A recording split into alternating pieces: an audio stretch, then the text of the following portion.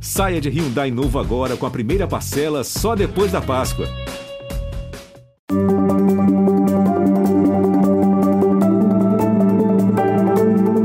Olá, seja bem-vindo à série de encontros do G1 com os candidatos ao governo do estado do Rio de Janeiro, nesta rodada de entrevistas do jornalismo da Globo nas eleições deste ano. Todos os candidatos foram convidados, você pode ver a ordem completa das entrevistas no nosso portal g1.com.br/RJ. Candidato, muito obrigado pela presença aqui. É uma satisfação poder estar aqui debatendo nossas propostas aí com os... Vamos começar com um breve resumo aqui da sua vida pública. Cyro Garcia, do PSTU, tem 67 anos, nasceu em Minas Gerais e veio para o Rio ainda criança. Participou da fundação do PT e da CUT e presidiu o Sindicato dos Bancários do Rio de Janeiro. Assumiu como deputado federal por 10 meses no início dos anos 90, quando era suplente de Jamil Haddad. Está no PSTU desde 1994, quando o partido foi fundado. Já foi candidato a senador e a prefeito, mas não foi eleito. Tenta pela segunda vez ser governador do Rio de Janeiro. Da redação do G1, eu sou Edmilson Ávila e o Desenrola Rio de hoje é com Cyro Garcia, do PSTU. Nossa conversa terá 20 minutos a partir de agora. Candidato, o senhor vem tentando aí, desde a década de 90, um cargo eletivo. O que move o senhor hoje, 30 anos depois, a tentar mais uma vez ser governador agora? Deixa eu fazer uma pequena correção. É desde a década de 80. A minha primeira candidatura foi em 1982, ainda na época da ditadura militar. Eu fui candidato, eu me lembro que o meu lema era ninguém aguenta mais, nem patrões, nem generais, e eu fui candidato a deputado estadual pelo PT. Tive 1.387 votos, alguma coisa assim. Perdão pelo meu erro aqui na busca dos arquivos, perdão. Não, eu já vim adiante, né? E estive, inclusive, fui... Então estamos falando de 40 anos.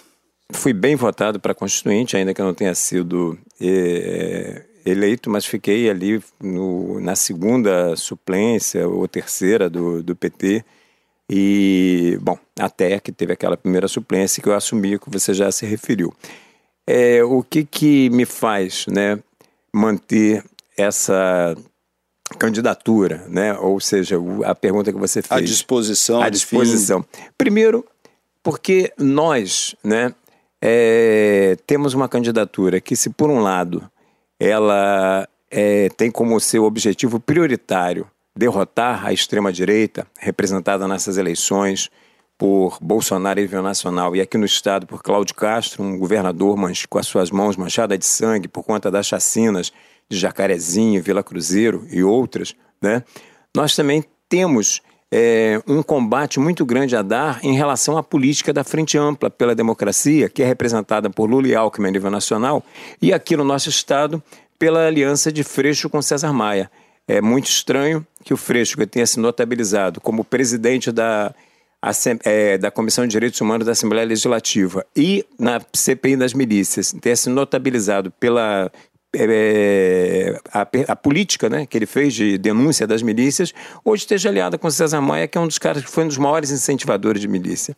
Então, nossa candidatura é uma candidatura que, diferentemente das outras candidaturas, ela aponta um processo de ruptura com o sistema capitalista. Nós dizemos categoricamente que dizer que vão resolver os problemas da classe trabalhadora nos marcos do sistema capitalista está mentindo para os trabalhadores. Não existe possibilidade. Não é à toa que cada vez mais as eleições vão se desgastando, o número de votos em branco, votos nulos, a abstenção vai aumentando a cada processo eleitoral, porque as pessoas votam e a vida delas não melhora, só piora, só se deteriora. Agora, pelo que o senhor falou nesse momento, nessa conjuntura e nessa eleição, o senhor está pensando num fortalecimento aí, de candidaturas nacionais e de fazer uma oposição. Não está pensando muito, nesse momento, em ser o governador? Olha, quando você lança um projeto, ele é um projeto alternativo. Nós estamos colocando categoricamente para os trabalhadores, para os setores explorados e oprimidos do nosso Estado, que a alternativa baseada na independência política dos trabalhadores, baseada na independência de classe e baseado numa ruptura de fato com esse sistema que aponta soluções concretas e radicais no sentido de raiz para a resolução dos problemas dos trabalhadores do nosso Estado é a nossa candidatura. Nós sabemos que nós temos dificuldades. Por exemplo, hoje começa o processo O senhor está dizendo que é um caminho, então? É um caminho. Porque começa o processo, por exemplo, de veiculação das propagandas na TV e nós estamos fora da televisão. Porque a legislação é absolutamente antidemocrática, né? Então, tem os debates nas TVs e nós não somos convidados porque não temos bancada. Edmilson, na vida tem um ditado que diz, cresça e apareça, mas na política é o contrário, você tem que aparecer para crescer. E ao nos invisibilizarem, eles impeçam que nós apareçamos e impeçam que nós cresçamos. Apesar disso tudo, nós estamos aí pontuando 4%, 5%, mostrando categoricamente que nossas propostas têm um lastro, têm um apoio de uma parcela importante da população, principalmente da classe trabalhadora, de setores explorados e oprimidos, e é nesse sentido que a gente trabalha. Então, peru é que morre de véspera. Então, nós somos candidatos para valer. Então, entendeu? Vamos que vamos. Então, e estamos trabalhando para isso, para superar esses obstáculos. E esse é um espaço para o senhor aparecer e mostrar as suas propostas. Vamos falar de economia. O senhor já declarou que é contra pagamento de dívidas públicas. O senhor vai ser eleito, continuar com o regime de recuperação fiscal, que hoje nós temos, o pagamento de dívidas, enfim, qual a visão do senhor neste momento para isso? Essa sua pergunta é excelente. Primeiro, nós temos que acabar, né, com essa questão da fome e o desemprego que existe aqui no nosso país. Nós temos que ter uma política que gere emprego e renda. Para isso, nós temos que ter recursos. Primeiro, nós somos contra esse regime de recuperação fiscal, né? Nós somos contra a lei de responsabilidade fiscal e somos também contra o pagamento da dívida pública. Nós achamos que esse elenco de artifícios, eles estão voltados para defender os interesses do sistema financeiro e dos grandes prestadores de serviços ao Estado. Então, diante desses recursos que nós não pagaremos, nem a União e nem ao sistema financeiro, né, porque somos contra, com esses recursos nós vamos investir. A começar para gerar emprego e renda, um plano de obras públicas, né? Deixa eu só interromper o senhor um minuto só. É lógico que o senhor tem, são as diretrizes, enfim, da sua campanha, poder ser contra, enfim, o pagamento de dívidas. Mas tudo que a gente tem ouvido de especialistas em finanças públicas, é de que o não pagamento, neste momento, enfim, nessa conjuntura, quebraria o Estado. O Estado só está de pé neste momento porque conseguiu fazer o regime, enfim, consegue não pagar suas dívidas, consegue não... E assim, o que consegue arrecadar ainda paga pelos nossos serviços, enfim, a gasolina do carro da polícia, o esparadrapo no hospital público. O senhor acha que, nesse momento, seria viável não fazer esses pagamentos, sair totalmente do regime? Olha, daqui para frente não pagamos mais nada. Nós temos uma visão oposta à dos analistas. Esses analistas, em geral, são analistas que fazem, né, seus estudos, suas analogias, né, a partir desse sistema que aí está, né? E esse sistema é um sistema voltado totalmente para defender os interesses do sistema financeiro. Você vê, por exemplo, o absurdo que é nessa questão, por exemplo, do auxílio que foi votado de 600, você tem um crédito consignado em cima desse auxílio. Quer dizer, você endividar, dar com uma mão e tirar com a outra. Para quem? Para o sistema financeiro. É só ver o que foi a vida dos aposentados aqui no nosso país depois que inventaram o tal do crédito consignado, que foi na época do governo do PT. Então, nós temos uma lógica diferente. Nós achamos que, por exemplo, é o contrário, que com o não pagamento dessa dívida pública e com o rompimento com esse regime de recuperação fiscal, que nós vamos ter os recursos necessários, né, só com as nossas receitas, só com as receitas geradas no Estado, seria possível. Mas tem outros dados também, Edmilson, que são importantes. Por exemplo, nós temos 11 bilionários aqui no Rio de Janeiro, que só esses 11 bilionários têm digamos assim, um patrimônio de 400 bilhões de reais. Isso, por si só, com 10% disso, eu resolveria, por exemplo, o problema das filas de creche. Eu resolveria, por exemplo, o problema das demandas de moradia que existe aqui no nosso país. Então, mas nós essa não tem não é como uma decisão estadual, né? Seria uma decisão federal. Mas se mudássemos uma lei federal para tributar... Mas você, quando está falando de um governo do Estado do Rio de Janeiro, você está falando não do ponto de vista econômico, né? Porque por exemplo, a desindustrialização foi tal aqui no nosso país que hoje nós temos um nível de industrialização menor que de 1985, para ter noção do que a gente está falando hoje, né? Mas você está falando do Rio de Janeiro, que em termos de influência, em termos de ecoar para o restante do país, é uma caixa de ressonância muito grande. Então, essas questões que são passíveis de modificação da legislação, você tem que mobilizar a população no sentido de modificar, porque as leis são passíveis de modificação. Mas mesmo assim, então, o senhor seria um governador com possibilidades ou de aprovar leis no âmbito estadual? Sim. Então, com possibilidade de influenciar deputados federais ou no Congresso, mas que não mudaria, enfim, leis federais, só poderia influenciar, e o que nesse momento não muda a vida de quem mora aqui, sim, né? Mas nós vamos estar, como eu falei para você, se você joga um peso de um estado como o nosso, tá? O peso do Rio de Janeiro, com toda a sua falência, né? Mas o que ele representa dentro da federação, né? Para mobilizar sobre determinados aspectos, você tem condições, entendeu? De ganhar corpo, ganhar solidez para que essas coisas aconteçam. Mas agora, a âmbito estadual, vamos voltar aqui para o nosso... Eu acabei interrompendo o senhor sobre a fome e sobre o emprego, que é super importante, que eu acho que o senhor... Mas a âmbito estadual, primeiro, acabar também com a isenção fiscal. Nós tivemos quase 200 bilhões de isenção fiscal, ou seja, isso é dinheiro que poderia estar sendo investido em saúde, educação. Então, essa é uma questão que diz respeito exatamente ao governo do Estado. É uma política, né, de impostos, ICMS, tudo isso que sobretaxe as grandes empresas e desonere o pequeno e micro empresário, que é um grande gerador de emprego também aqui no nosso país. E, além disso, né, aquele plano de obras públicas que eu falei, que fazendo as obras realmente necessárias, tais como o saneamento básico, despoluição de rios, dragagem de rios, despoluição das baías, tanto de Guanabara quanto de Sepetiba, um plano de moradias populares que possa retirar as populações que moram em área de risco, né? Mas mantê-las, inclusive, na sua comunidade, através também, reequipar toda a área da educação pública, com a construção de bibliotecas, quadras poliesportivas, toda a área da saúde pública. Eu tenho aqui alguns tópicos aqui que eu quero destrinchar com o senhor, já que o senhor já está falando de cada um, então vamos aos poucos aqui, então, para a gente falar de propostas. Só para que o nosso... eleitor, né, que está assistindo o G1, tem a ideia do que quando eu estou falando de plano de obras públicas, que obras é que eu estou me referindo, né? E é muita coisa. E isso, além de tudo, além de gerar emprego, também gera renda e dinamiza a economia aqui do nosso estado. Eu vou chegar lá porque eu queria primeiro terminar aqui esse bloco sobre economia e sobre o posicionamento do senhor sobre privatização e estatização. O senhor já se declara que o senhor contra privatizações, né? Como é que seria, o que o senhor faria se eleito fosse agora? Olha, por exemplo, vamos pegar a questão do transporte público do nosso estado. É uma calamidade pública. Importante, o senhor já pode incluir as propostas para o transporte. Isso. Então, é uma calamidade pública. A nossa proposta é a reestatização de todas as empresas que foram privatizadas nos governos anteriores. Então, Supervia, metrô, barcas, né?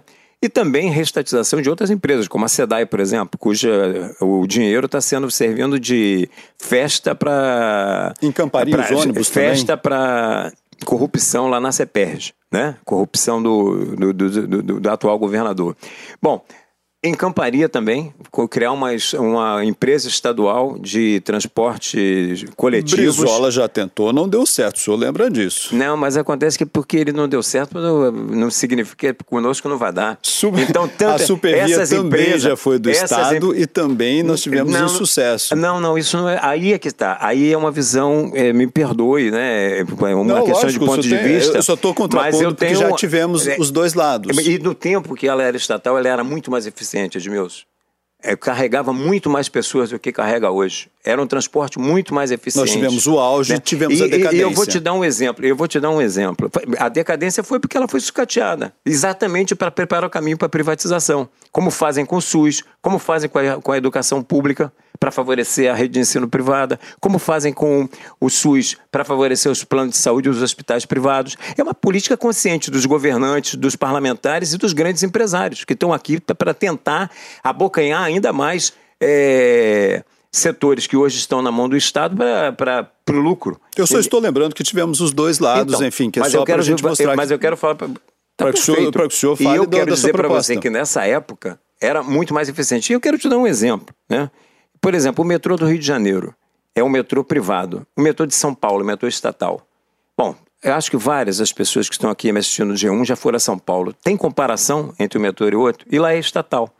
Então, lá é um metrô que, ainda que com deficiências, funciona muito melhor que o nosso metrô. E será muito mais barato do que é hoje? Então, além dessa questão da reestruturação, né, da reestatização das empresas de transporte, eu quero também mudar o modal de rodoviário para ferroviário.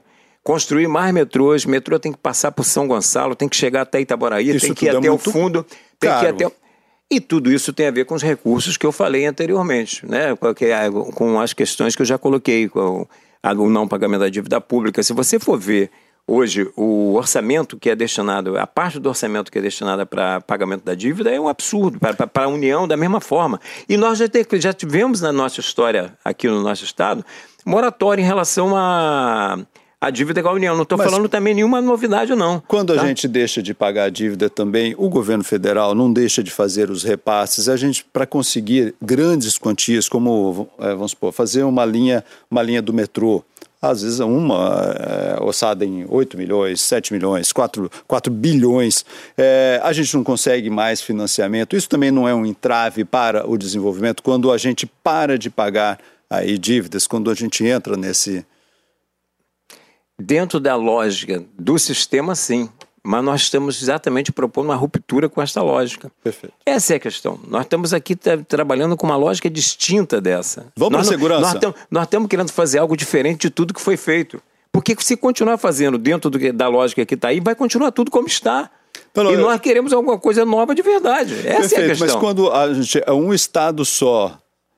E aí, se o governo federal não segue a mesma linha, o senhor sempre vai ter, a gente acaba caindo nessa. Opa, se eu não pago, eu também não tenho financiamento, também. É só por isso que eu estou perguntando. Aí, não, você tem toda a razão em perguntar. Quero perguntar de segurança do senhor. Mas sabe o que nós vamos fazer, por exemplo? Nós vamos ter que nos apoiar na mobilização popular, na organização popular, através de conselhos populares, por locais de trabalho, local de moradia, local de estudo, e através da mobilização pressionar, inclusive, o governo federal no sentido que ele não nos retalhe por conta disso. Por conta disso. Então, isso vai ser um processo aí de que tem que estar apoiado no processo de mobilização. Vamos lá que o tempo está passando, quero falar ainda de proposta para segurança também. Senhor, a proposta também de uma reforma profunda sem militares, como é que seria?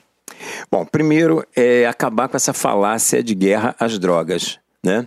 Se guerra às drogas acabasse com as drogas, a gente já teria acabado há muito tempo, porque ela já vem, não é de hoje. Essa guerra às drogas nada mais são do que uma política de criminalização da pobreza, né, que promove um verdadeiro genocídio, né, ao povo negro das favelas e periferias, em particular a juventude, envolvida ou não com o tráfico. A gente não teria mais esse confronto em comunidades que a gente vê tanto. Porque toda hora a gente vê aí crianças, adolescentes, trabalhadores e trabalhadoras sendo atingidos por balas perdidas.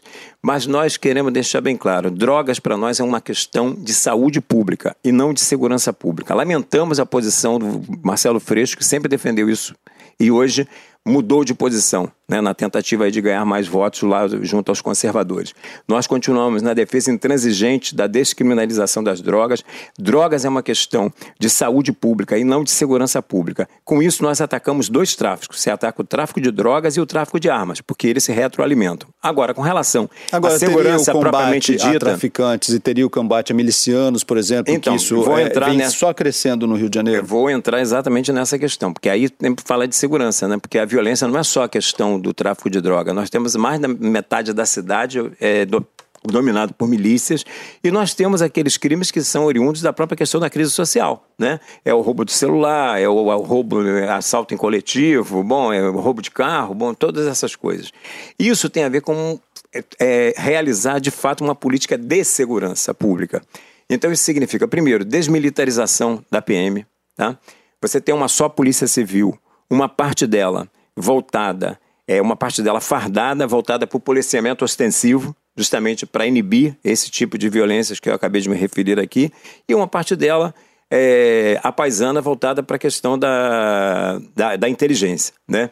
Eleição de delegados para que haja uma política de aproximação entre a comunidade e a polícia, né? A polícia tem que se impor pelo respeito e não pela intimidação. Esses trabalhadores, né, dessa polícia civil única, com direito de sindicalização, direito de greve, salários dignos, né? Salários decentes para inibir esse cancro que é a corrupção e exclusão imediata dos quadros da polícia, tanto de policiais envolvidos em crimes contra direitos humanos ou então envolvidos em corrupção. Então, diante dessa nova polícia, com esse novo ordenamento, evitar também uma coisa, só para concluir, que é a chegada de armas e drogas nas favelas. Nós vamos lutar pela descriminalização das drogas, mas é como você fala, é mudança da legislação. Tem todo um tempo. Enquanto isso acontecer, droga não nasce dentro da favela, as armas não nascem dentro da favela. Está terminando o nosso tempo, a gente só tem um minutinho, mas o senhor é professor, eu acho que o senhor deve falar aqui de sua proposta para a educação, que é tão importante. Sem dúvida. Aí eu vou englobar educação e saúde, porque ambas, né, não são mercadoria do nosso ponto de vista, nem saúde e nem educação, e, portanto, a minha luta é por uma educação pública, gratuita e de qualidade que comece desde a creche com horário integral, passando pelo ensino fundamental com horário integral, né, um plano de carreira que qualifique, né, os profissionais da educação de uma maneira geral. Eu já falei qualificar, né, os equipamentos da educação, da saúde da mesma forma. 30 segundinhos, né, para o senhor concluir. Então, só para colocar a questão da saúde é fundamental, porque eu defendo, além de tudo, né, a saúde não é mercadoria, eu defendo a estatização dos hospitais privados e os hospitais ligados aos planos de saúde privados, para que a gente possa acabar com essa coisa de fila do CISREG, acabar com esses contratos com a OAS que são antro de corrupção e apropriação de dinheiro público para iniciativa privada. Eu acho que diante disso nós vamos ter um Rio de Janeiro de fato voltado para os trabalhadores. São aqueles que constroem a riqueza, eles têm que ter o direito de gerir essa riqueza, mais que isso, usufruir dessa riqueza. Candidato, muito obrigado pela participação aqui. Bom, gente, termina aqui mais uma entrevista da série especial do G1 com candidatos ao governo do Rio de Janeiro. Nossa contribuição para o debate de propostas e ideias, sempre com o objetivo de informar bem o eleitor. A ordem completa das entrevistas já realizadas você pode ver lá no nosso portal do G1, né? A íntegra da conversa com Cyro Garcia foi gravada no dia 26 de agosto, também ficará disponível no G1 ou na sua plataforma de áudio preferida. Agora vamos aos créditos. A coordenação executiva da série é de José Rafael Berredo. A coordenação de vídeo é de Tatiana Caldas. Na direção de imagem, Pedro Kochek. A editora-chefe do G1 é Cláudia Croito e o diretor, Renato Franzini. Na direção regional de jornalismo, Vinícius Menezes. E na direção de jornalismo da Globo, Ricardo Vilela. Diretor responsável, Ali Câmbio. Eu sou Edmilson Ávila e fico por aqui. Até o próximo Desenrola Rio. Tchau, gente.